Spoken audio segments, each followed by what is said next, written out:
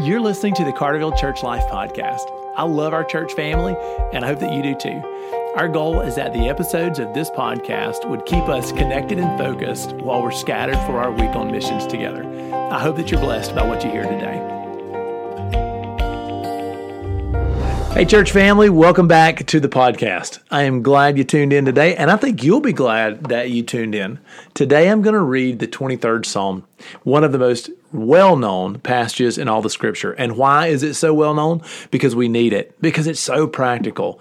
So in the 23rd Psalm, King David, a man who grew up as a shepherd, is calling on God as his good shepherd. So let's read Psalm 23 and reflect on it together. Here we are. The Lord is my shepherd, I lack nothing. He makes me lie down in green pastures. He leads me beside quiet waters. He refreshes my soul. He guides me along the right paths for His name's sake. And even though I walk through the darkest valley, I will fear no evil. For you are with me. Your rod and your staff, they comfort me. You prepare a table before me in the presence of my enemies. You anoint my head with oil. My cup overflows.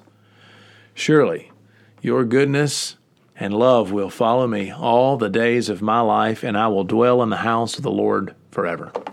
Even as I read the 23rd Psalm, I'm reading out of the NIV Bible today.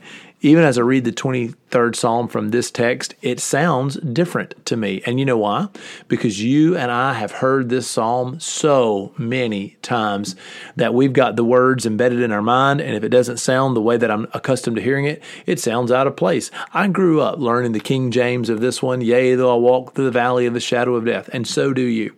But it has stayed in our mind because of how much we have learned to love this Psalm. Now, let's unpack why we love this psalm.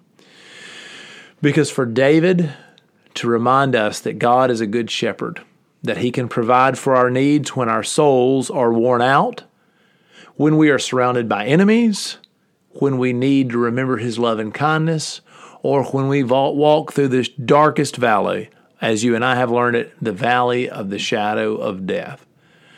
We need to know that we have a Heavenly Father who's near. Let's reflect on David's life a little bit.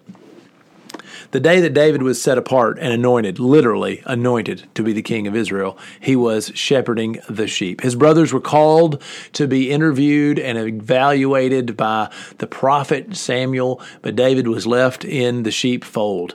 And Samuel knew that God's man was not in front of him. So he said, is there anybody else? And you remember the story. So Samuel meets David and anoints him as God's chosen king. And when Samuel found him, there he was shepherding the sheep. David knew what it was to lead a group, a flock that need to be led. David knew what it was as a shepherd to see the bigger picture, to know what is next. David knew what it was to know needs and care for wounds and bind up and heal and protect and guard, to defend against enemies.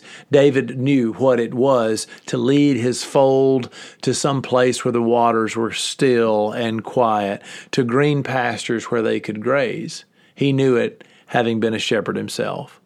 But as David assumed a role that was over his head, the king of Israel, he assumed that position after, and I'm sure you'll remember this, an awful lot of stress and strain. King Saul wanted to kill him. David ran for his life. David found a band of outlaws and became their leader. David lived in the wilderness, drawing on strength, I'm sure, that he had from his days as a shepherd, but also, no doubt, having to ask God for help. David saw how God turned situations that seemed impossible into a providential blessing. David saw how God literally, in the presence of his enemies, cared for him. I would imagine that the 23rd Psalm is one of the most powerful reflections from David's own soul that we're going to find in the Psalter. And I wonder if that's not why we love it, because it is so true to your experience and mine as well. The last time that I read through the 23rd Psalm, I read it and found great hope in the line that said, you restore my soul.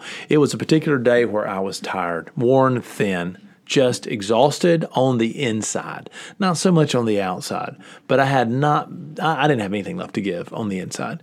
And when I read that line about being led by still waters and God restoring my soul, I just perked up a little bit.